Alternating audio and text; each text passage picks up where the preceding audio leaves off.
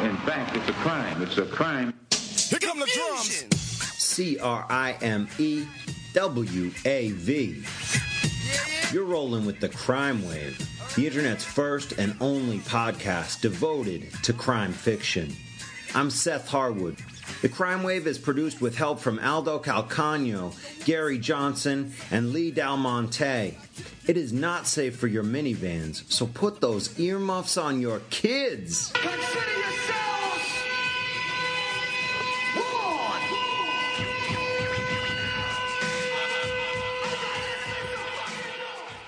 Welcome to the October Crime Wave, Seth Harwood's hardcore monthly fiction podcast. This is guest host Mark L. Berry filling in for Seth so he can get back to some serious writing. But wait, don't touch that dial. Seth will still be here momentarily because this month, the Crime Wave is featuring his latest short story, To the Bone. That's right. Seth isn't hosting this month because he is his own guest. Also, because the creator of the Jack Palm series, Jack Wakes Up, and This Is Life, is busy with real daddy duties. But rest assured that in between those midnight diaper changes, during the dead of night, he is putting pen to paper to bring us more of his cutting-edge crime drama. And while we're talking about our master of suspense and the Jack Palm series, don't forget about the third awesome installment of that trilogy, Checkmate. You know the title is Check in all caps. Those machine gun wielding Eastern Europeans are loose in America, so look out. And if you're a true Jack Palms fan, then you already know about young Junius, Seth's spin-off character from the main series. It's set during Junius's early teenage days, and he's fighting for survival in the rough streets of the Boston burbs. Gangs, drugs, betrayal, and violence all play out in and around a set of towering apartments where fear is the steady diet of the local residents. Seth's newest novel, In Broad Daylight, has been tearing up the Amazon charts. In case you haven't heard, his lady lead with hip hardware full of lead, FBI agent Jess Harding, is hot on the trail of a serial killer through both Alaska and San Francisco, but that elusive psycho predator prefers to be the hunter rather than the hunted. And he gives Jess Harding quite a handful of trouble. Seth has been supporting this novel with lots of local readings, so if you're in the San Fran area, then dial up his blog for info about these personal appearances and a chance to meet him. He and his Palms daddies are hiding out over at SethHarwood.com. Tonight, Seth is on the Crime Wave podium reading his short story, To the Bone, that is chock full of dark characters, bloody feuds, and bone-crunching mortal combat. So lock your doors, turn out your lights, set your speed dialer for 911, and get ready to listen to Seth's original Crime Wave story. Here's Seth.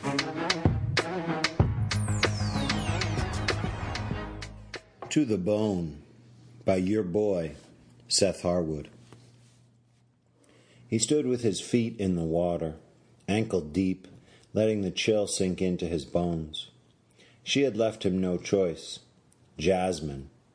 Now she lay in the river, slumped against the rocks, the current gently pushing its way into her hair. Her brothers would want him dead now, their father too. If he left everything behind, he could be out of the state by morning. Not that he would. Birds chirped in the trees behind and above him, as they always did in these woods, crying out at the sky, bruising the darkness.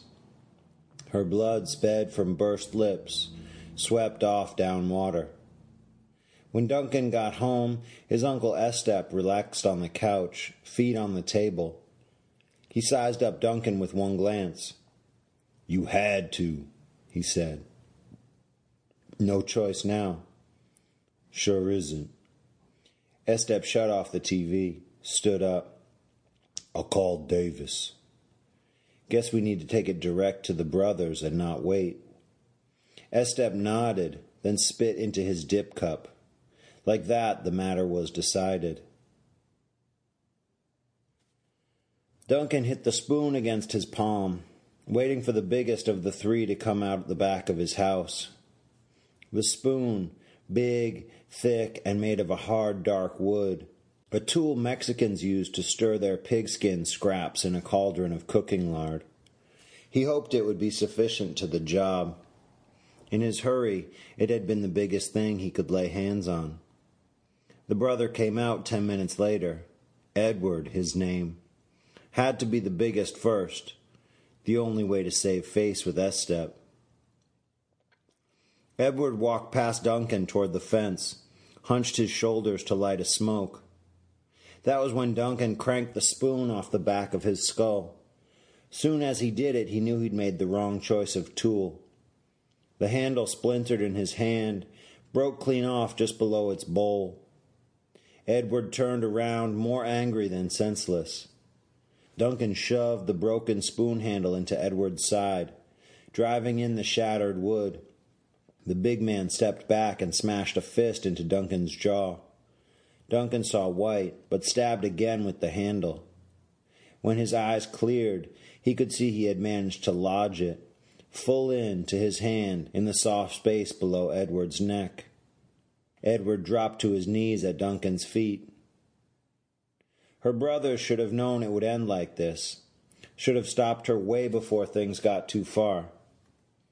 But Jasmine wasn't right from the start, not because of her color, but her hair. She wore it big like a halo, picked out in an afro that told the town's whites to leave her alone, that she wouldn't take things in their natural way. At first, she went to Duncan as sure as he went to her. Even more so. The bulk of the instigation came on her part, not his.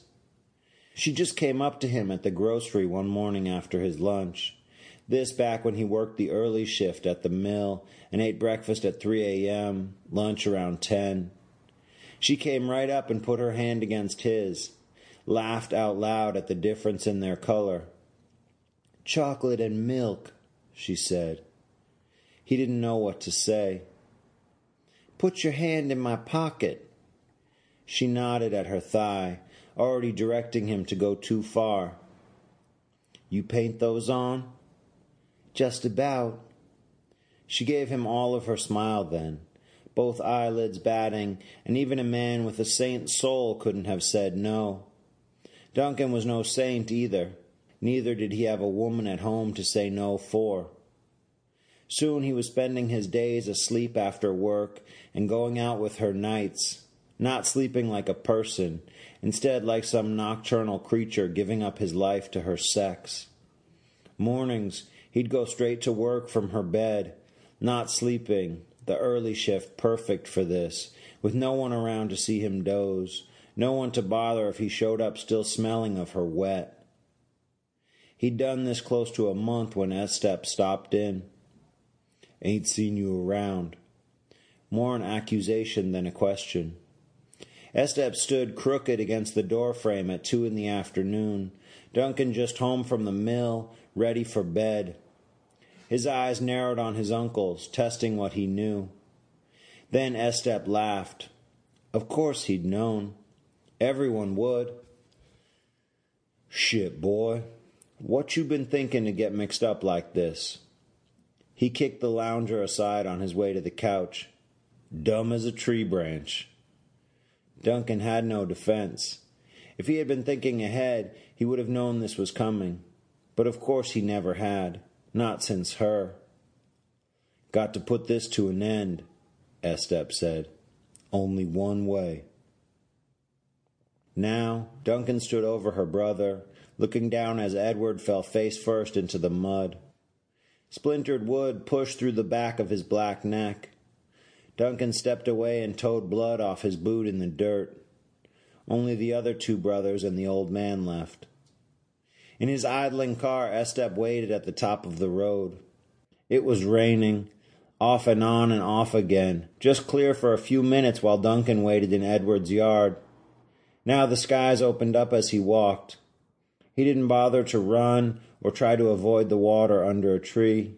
He walked down the center of the dirt road, letting the downpour slick his hair to his head and his clothes to his skin.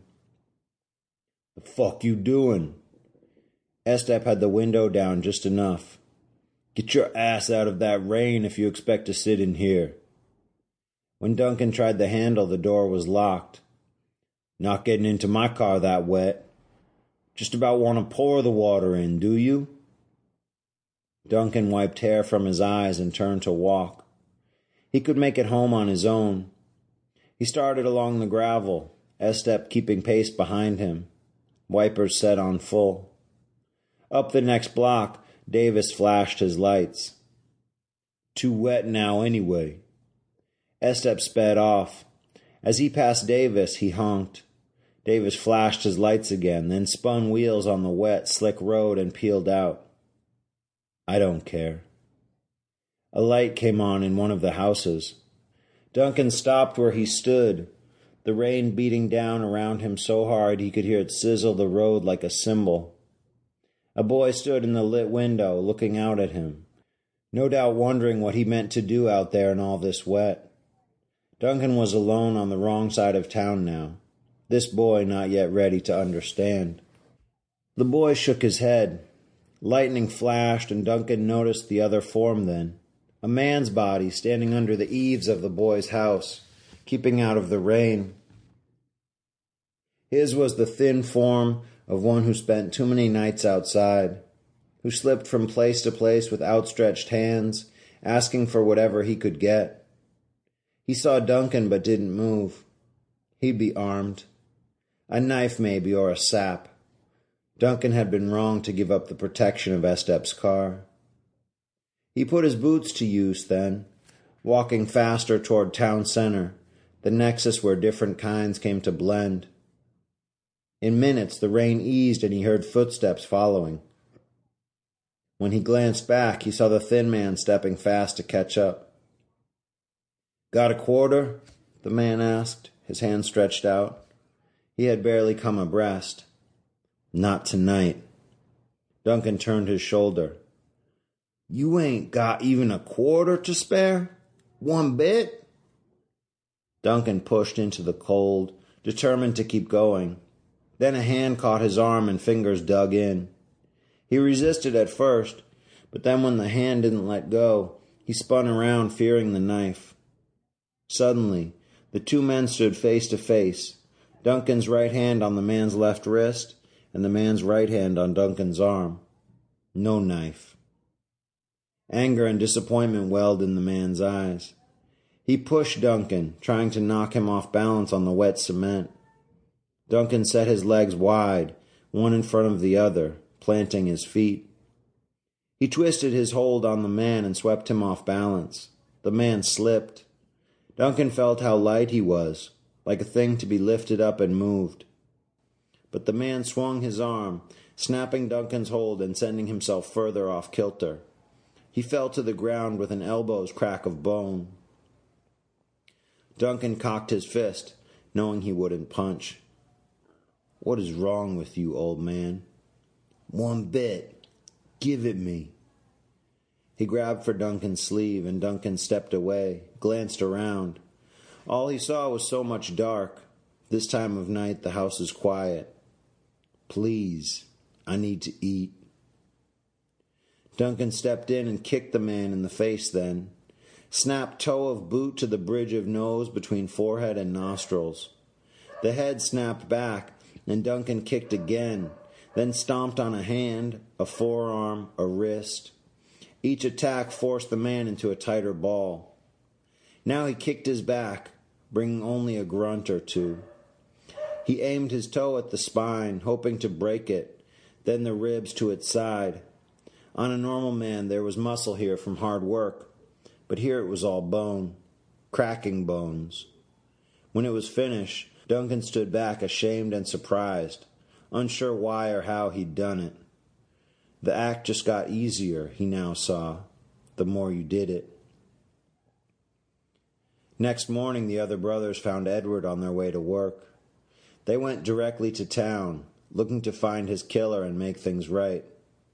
Their father didn't yet know. This gave them solace. No one had found Jasmine, even thought to look yet.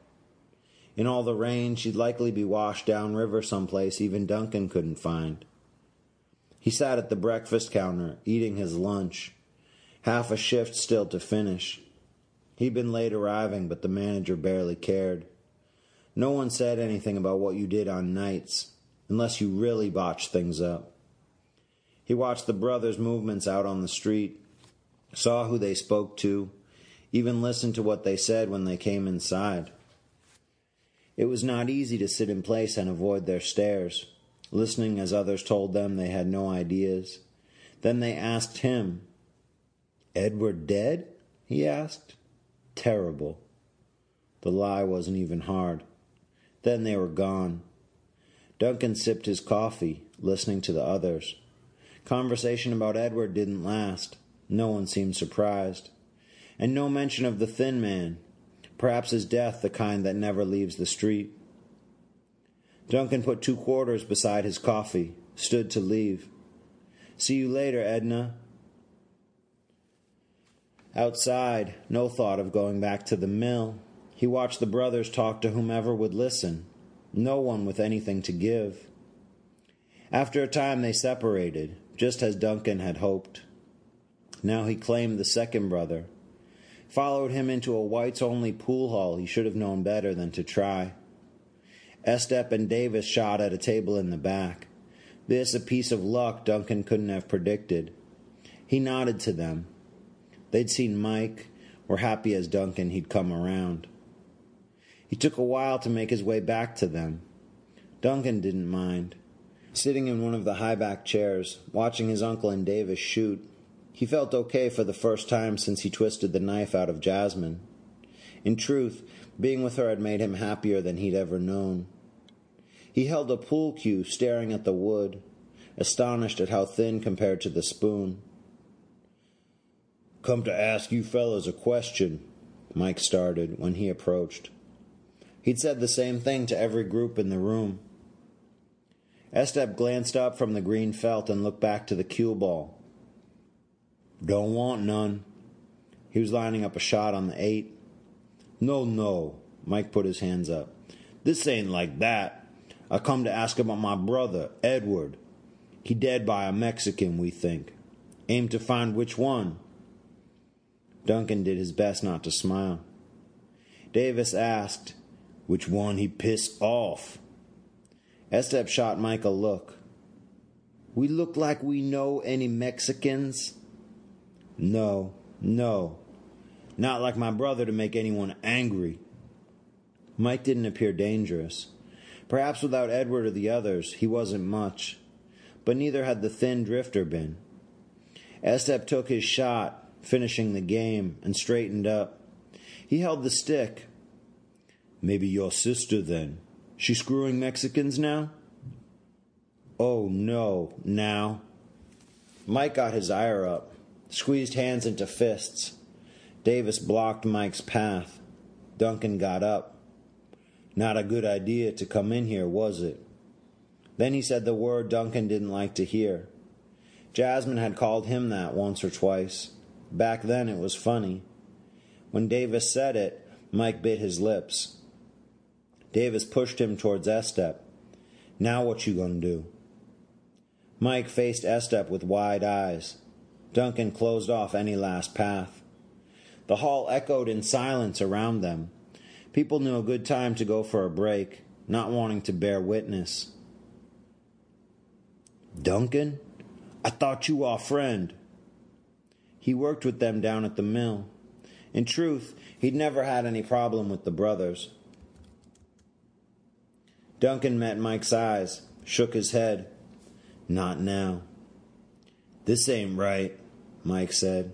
"Our fight ain't with you all." "You got a fight?"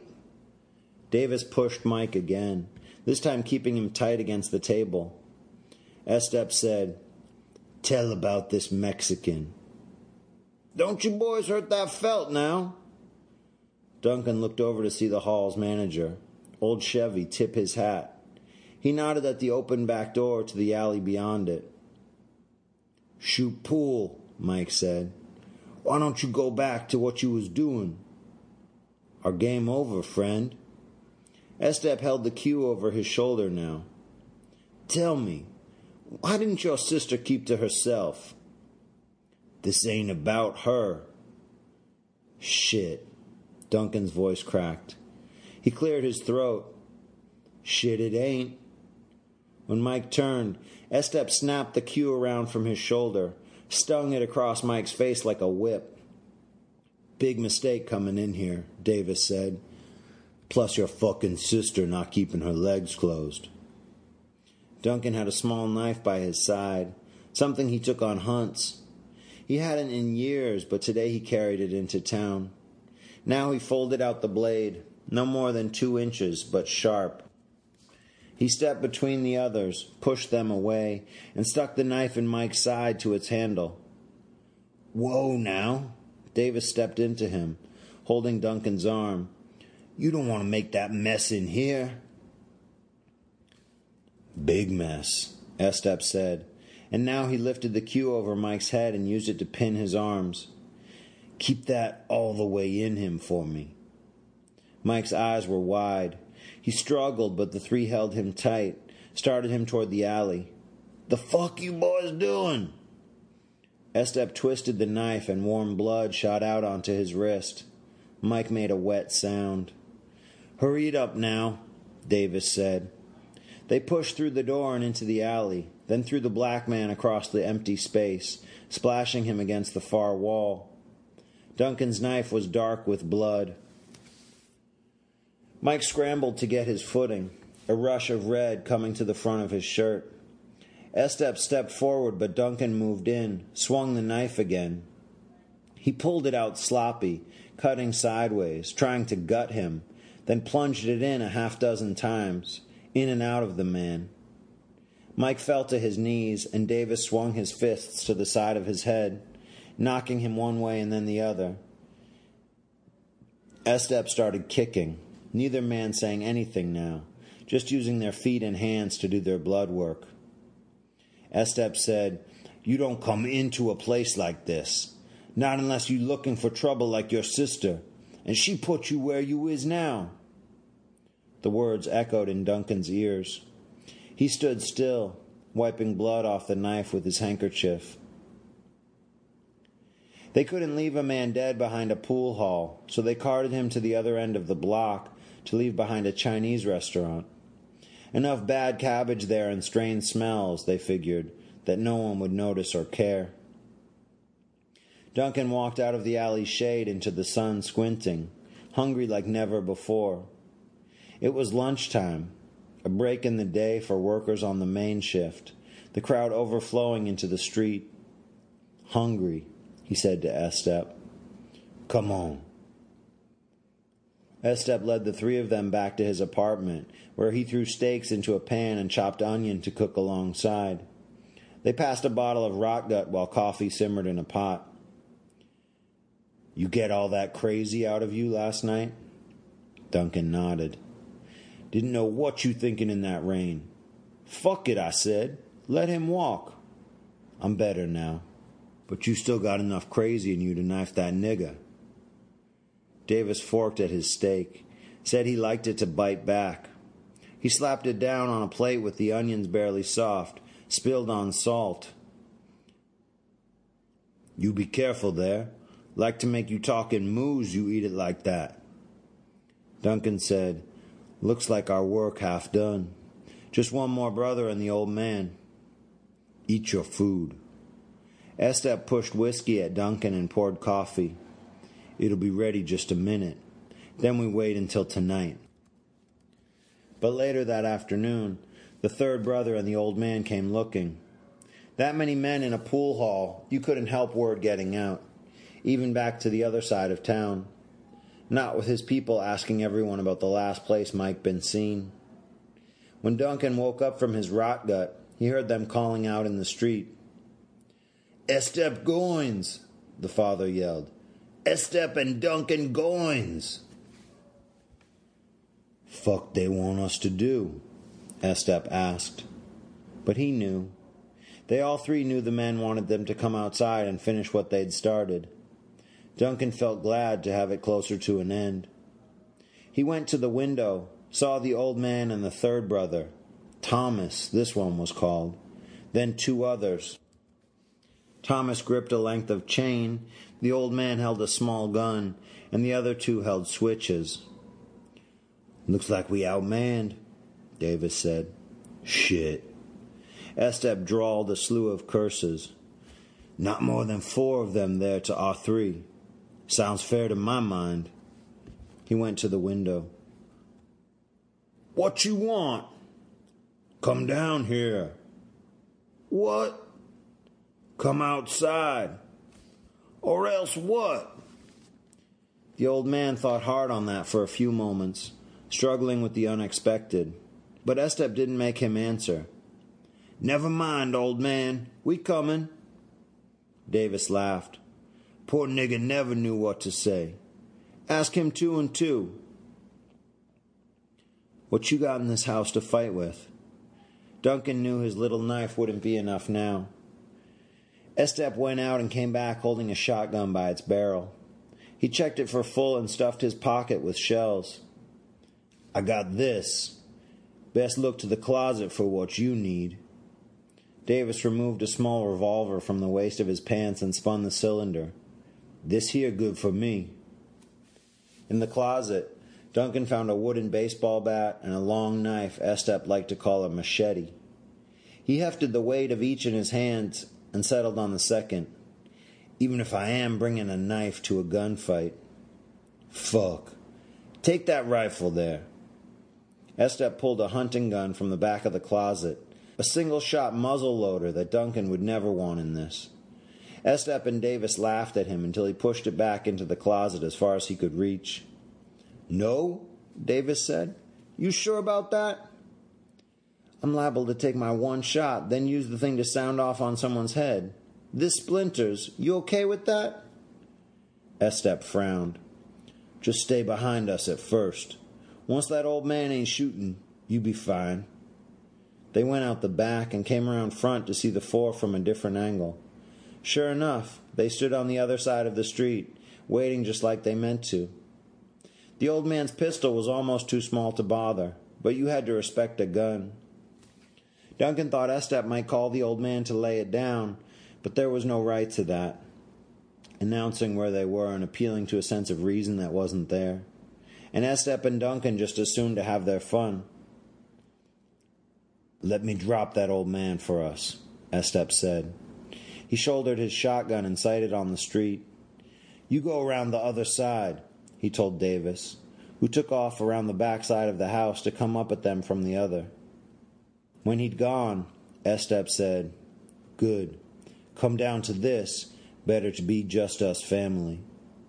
Estep fired then, ripping the day in half and making anyone unsure scatter. He came around the corner of the house breaching a new round, and Duncan followed. The old man lay in the dirt, clawing at his right side with his left hand, trying to brush away the pieces of his shirt now like he'd brush off dirt. His gun laid beside him, but his right hand didn't work. He twitched with pain. Estep fired again at another, taking out his legs. Thomas ran at them holding his chain, then threw it at Estep when he racked the shotgun. Estep covered up and the brother leapt, but Duncan knocked him out of the air with the machete, swinging it like a club into his back. He fell on top of him, trying to swing the machete again, but this time Thomas blocked it with his forearm, a horrible sound of metal splitting bone, and held Duncan's arms. He kneed Duncan and punched him harder than the oldest brother had from his back. Then they rolled and Thomas stood up, holding the machete. He swung it on Estep, knocking the shotgun from his hands. Duncan heard a gun go off behind them and saw Davis in the street. He'd missed, though, still too far away to do anything other than throw his bullets around. The last man ran toward Duncan now, as he scrambled to his feet. Another used the father's gun, the one Estep had shot in the legs, shooting back at Davis enough to keep him busy. Duncan blocked a blow from the switch with his left forearm, felt a crunch in his own bone.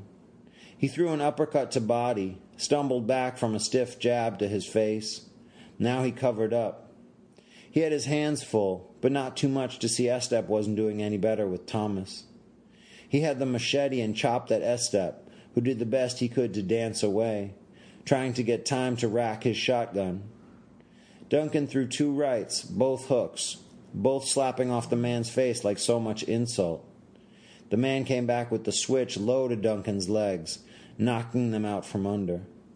Then he found himself on the ground, clawing at the other's legs, trying to bring him down. The switch rained on his head and arms until he dragged his man down and got himself on top. He heard grunting from Estep's direction, more shooting from that end of the street. Then the switch was under him, in his hands. He pushed it down onto the man's chest, trying to roll it up to his neck to cut off air. They both were pushing it toward one another. Then they rolled and Duncan was on the bottom, feeling the switch push down against him. It moved toward his neck. He felt himself being overpowered. A shot close behind him, too close to his head, then the man's strength fading, leaving him altogether. Duncan pushed him off. He saw Davis's gun and Davis behind it, then an awful yell. Duncan turned, saw Thomas rushing at him with the machete, swinging it with both hands and its blade clapping deep down and hard into Duncan's collar. He felt the bone splinter, muscle cut, and he was out of breath suddenly, then on his back. Thomas pulled at the machete to get it out and strike again, his foot at Duncan's neck. When it came free, Duncan felt air whooshing into parts of him that had never known it, like he was breathing directly into his lungs. Davis shot Thomas before he could swing again, and he fell on top of Duncan, struggling to breathe and to speak, shot through the neck, blood spilling all out onto Duncan now, mixing with his own. "Get him off me," Duncan coughed. Then Estep kicked the brother off him and smashed the stock of the shotgun down hard onto his head. "You gonna be okay?" Duncan knew this to be a lie. "The leeway or the leash," he heard Estep saying long ago, somewhere in what he could remember of before they'd killed Edward. He had meant the brothers and the father gave Jasmine too much of one or the other, that they should have kept her reined in. "Lead to nothing but trouble and bloodshed," Estep had said. Duncan coughed and his throat filled with blood. He tried talking, meaning to tell his uncle he'd been right way back when. He tried to apologize for beginning all of this, for being taken in by her, but the only thing that came out of him were sounds, gurgles and strange whistles that he could not control. He reached out to Estep with his left hand now, the only one he could feel, but wasn't sure what it might do.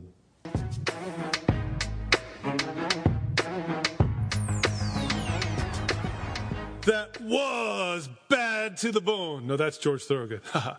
That was To the Bone by Crime Wave's very own Seth Harwood. Did you dig it?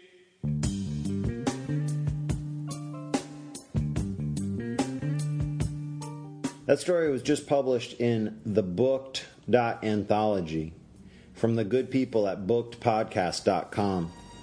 You can buy the book in print or as an ebook at amazon.com. I should also mention that it was edited by Pella Via and that the good people at Booked are Rob Olson and Livius Nedden. These guys have traveled the country tirelessly for 2 years with stops all over to record stories by many great crime writers. I'm happy to be included in this anthology. If you want to get it at a great discount, head over to bookedpodcast.com, and when you're there, look for the store link in the upper right-hand corner.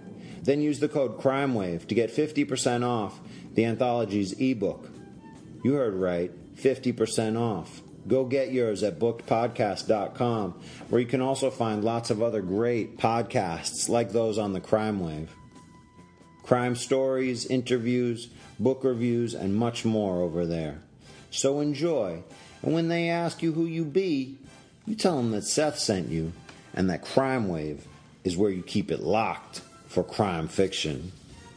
Thanks to Mark for hosting this week's episode.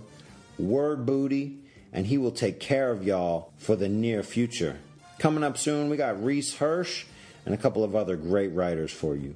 Take care, be easy, stay criminal, and don't let Patrick Swayze get into your henhouse. Drop Seth a line and let him know that you are picking up all that he is putting down through his podcasting efforts. Seth's website, as always, is SethHarwood.com. Don't forget to pick up a copy of his latest novel, In Broad Daylight, to show your support. And keep listening to his free podcasts. This is Mark L. Berry, and I will be back next month to once again host the Crime Wave with another story that's hand-selected by Seth. You can check out my free podcast novel, Pushing Leaves Towards the Sun, on Podiobooks.com and iTunes. It's a survivor's guilt story told by two friends, Billy and Lindy, while they wrestle with the sudden motorcycle death of their best friend, Oso. 12 original songs are woven into 36 episodes. And in recent news, my memoir, 13,760 Feet, My Personal Hole in the Sky, was just released in paperback and ebook on Amazon.com. It's a commercial aviation true story that revolves around TWA Flight 800, a Boeing 747 that blew up off the coast of Long Island with my fiancée, Suzanne, on board. It has 34 original songs woven into it. Find out more at marklberry.com. Well, that's it for this month's Crime Wave. Send Seth your comments, ideas, questions, and suggestions. And don't forget to turn your friends on to this monthly feed. Crime Wave. That's WAV.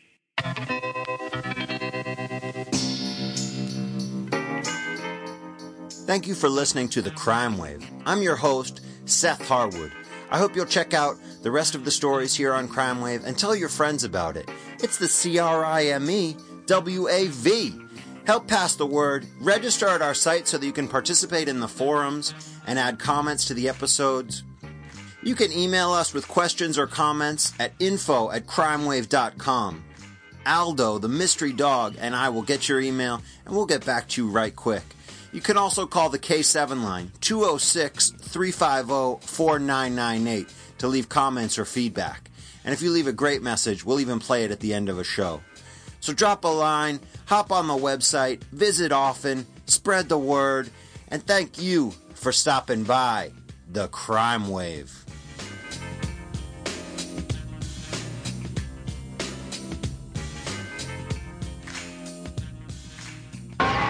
In fact, it's a crime. It's a crime.